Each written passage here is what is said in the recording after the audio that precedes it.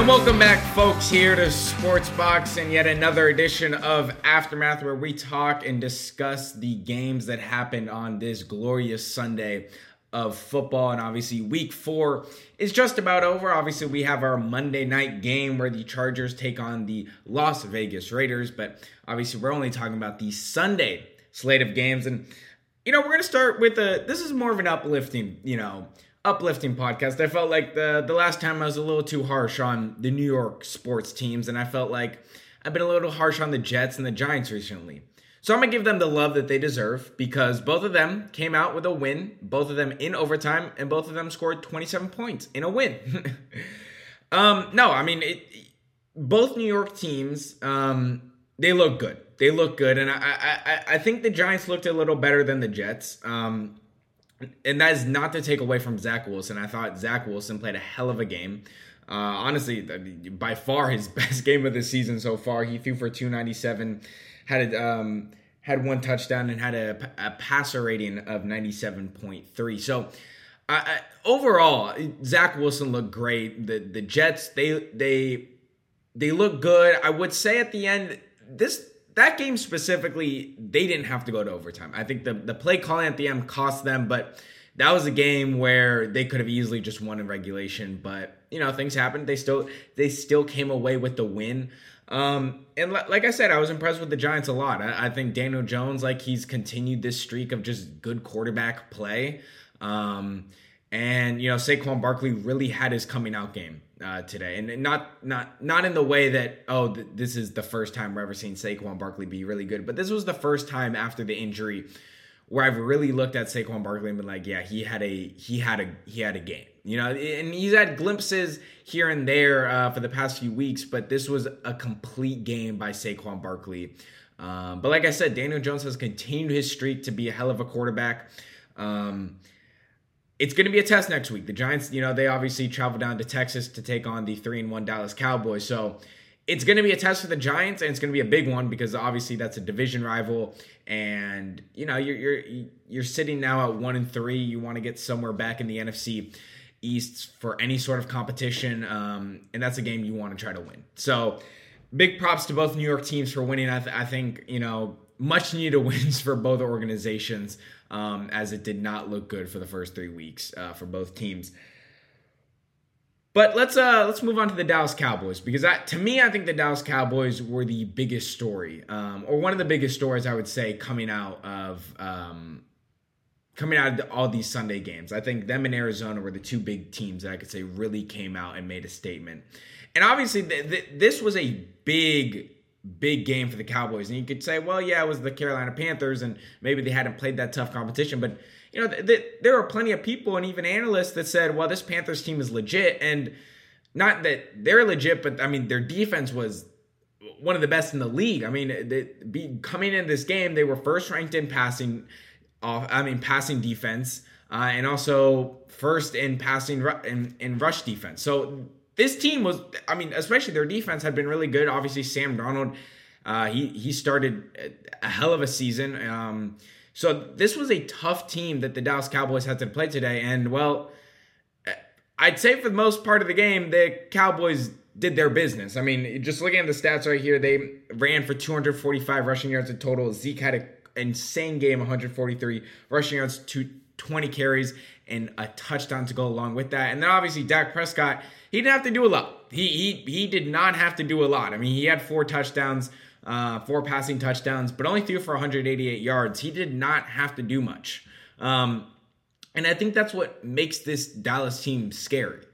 We look at the team last year and we say, well, that was one of the best offenses we've seen, but they weren't dynamic. And I think what we're seeing with this Cowboys offense now is, well, Zeke's back, and we have this tandem with Pollard that, they can go, it's a 1-2 punch basically. And we know what Dak is capable of. We know what the receivers are. Obviously, CD the past 2 weeks, maybe he hasn't got the love that he's, needed, but time's going to come for CD. And, Mark Cooper, he's a little banged up, still had a hell of a touchdown grab. So this team is a lot more dynamic, I would say, than last year, whereas, yes, this was, statistically one of the best offenses, but really they didn't have that dynamic with Zeke kind of struggling. But now you can see with Zeke back, he's looking fluid. They're opening the gaps for him. And with the tandem, like I said, with Pollard, this offense is very dynamic, and they could beat you in more than just one way. I mean, we've seen now the amount of weapons the Cowboys just have. Going into the season, we said, yeah, obviously the main guys are CeeDee Lamb and Amari Cooper. But now it's CeeDee Lamb, Amari Cooper, Cedric Wilson, who had a hell of a game. Dalton Schultz, who's really come out in his third year. Blake Jarwin, they have all these weapons, and it just seems like this is a recipe for success. But I think the biggest thing we learned is Trevon Diggs is a dog. It is crazy. He is that dude. Trevon Diggs is that dude, and he just keeps getting better. He keeps getting better. There's a lot of pressure going on into him this season. Obviously, the second year corner out of Alabama. There's a lot of pressure. I mean, high expectations, and he has done nothing but lived up to those expectations through the first 4 weeks of this NFL season. He has 5 interceptions in these 4 games, and 7 interceptions in his past 9 games. And it's not like you can look at these interceptions and say, well, these are lucky interceptions. Trevon Diggs is creating these interceptions. I mean, his second interception today, you don't see a lot of corners in the NFL make that type of play. I mean, he made a play on the ball that not every corner is going to make. So with the offense being very dynamic, like I just explained, and this defense finally having an identity, it's a scary sight for a lot of these NFC teams. Obviously, it's a long season ahead, and many things can happen. But from the first 4 weeks, we've seen from this defense is a complete renovation, and it's an excellent renovation. Like I said, Trevon Diggs has been that dude. The whole front seven for the Cowboys has been extremely good. So right now, they look like they're going to dominate the NFC East for the time being. For the time being. Moving on to not a positive topic. I mean, obviously, the Green Bay Packers, they came away with the win, a fantastic win at home. But I think the big storyline coming out of that game was, well, Ben Roethlisberger. I think that, when the Steelers started the season last year 11-0 and everyone was going crazy, I think they kind of overlooked Big Ben's injuries and, what he's kind of gone through and said, well, the team's running really well. He doesn't have to do much. The defense is playing spectacular. But I think that has sort of slowed down this year, and especially in the past few weeks. I mean, anybody in there, anybody can see that Big Ben is clearly struggling. He is clearly struggling. And I have to say, it's probably the elbow injury. There's no way there's no way that the elbow doesn't have an effect, because it doesn't look like it doesn't look comfortable for him to throw a deep ball at all. And I don't know how much longer for the Steelers can look at this and say, yeah, we want that as our quarterback. I can't see how within the next few weeks they don't make a change. I mean, I feel for Steelers fans, but they're going to run this team into the ground. They're going to run these young players into the ground. One, I don't really see a true number one on this team. Chase Claypool, he's good. Juju Smith, he's good. But there's not a guy that I'm saying that's a number one. And then Najee Harris, I mean, in every game so far this season, he's played 95% plus or more snaps in every single game. They're going to run this guy into the ground if they don't start playing smart football. I don't know what this offense is capable of, and I just don't know what more they can do right now, because they look very, very stagnant, and there's nothing dynamic about them. And then as good as many great defensive players as they have, like Minkah Fitzpatrick, TJ Watt, Cam Hayward, these dudes are on the field for 90% of the game. So they can't expect to be a top-tier defense when you're playing every game, when you're on the field for about 45 minutes out of a 60-minute game every single week. You just can't expect a defense to perform at the highest level.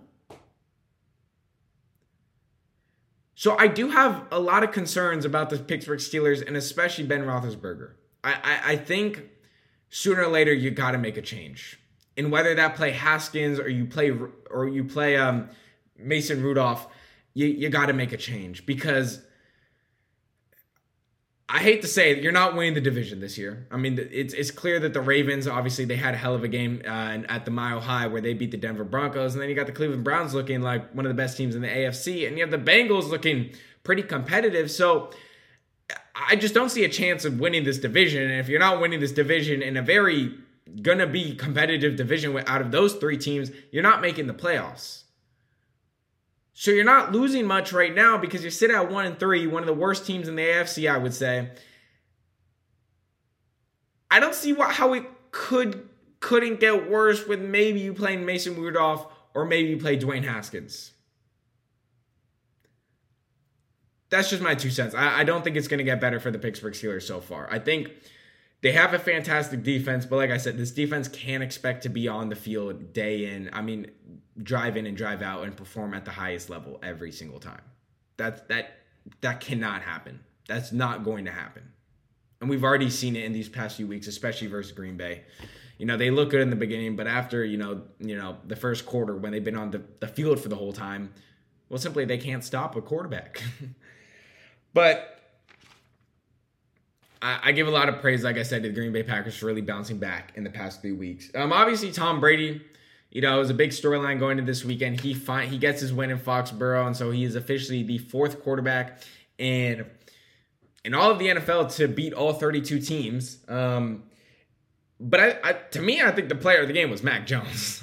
I think Brady played well. I think he played a Brady-esque game. But Mac Jones, man, I don't know what it is about Mac Jones because I could have sworn maybe last week when they played the Saints, he looked awful. And in a primetime game like this, and probably the biggest game of the year so far, or if not going to be the biggest game, just because of all the storylines that head into this game, he goes out and throws 275 yards, 2 touchdowns, and has a very, very good completion percentage.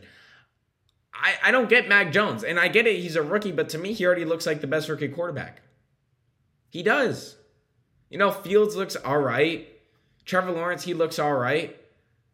But I don't think any of these guys would have gone in this game with this type of pressure as a young rookie quarterback and done anywhere close to what Mac Jones did. So I give a lot of praise to Mac Jones because I think it was a hell of a game. I don't really care about the result if I'm Mac Jones. I say, you're a young player. You take this as a moral victory. No one even gave you a shot. Hell, I didn't give the Patriots a shot. And the fact that they only lost by 2 says a lot. Tampa Bay, they look good, but I do have concerns about their secondary. And I know I've mentioned it a few times in other podcasts, but I do think this secondary down the line when it becomes those December games, when it gets into the playoffs, especially if you're not playing in those cold atmospheres, that is going to be a factor. And especially with the top teams we see in the NFC right now. I don't want to flaunt, but I think the Cowboys are a top team. You still have the Rams. You have the Cardinals. Those 3 teams alone, they can kill you in the passing game. So I do think that's a concern to me. I think the secondary, they are going to have to figure it out. And it's not even that they're bad. They've just dealt with a lot of injuries, and a lot of guys just haven't been healthy, like injuries. Simple as that. Cardinals shocked me. Final point. Cardinals shocked me. I did not see that happening. I was completely shocked by the result of the Cardinals versus Rams. Not that I didn't think the Cardinals were capable of winning. It was more the fact that the Cardinals, from the start, dominated the game. Just completely dominated the game. And it shocked me more because of what the Rams had done the previous week. I mean, the Rams at home manhandled the Buccaneers. And then we have today, and the Cardinals do the same exact thing to the Rams.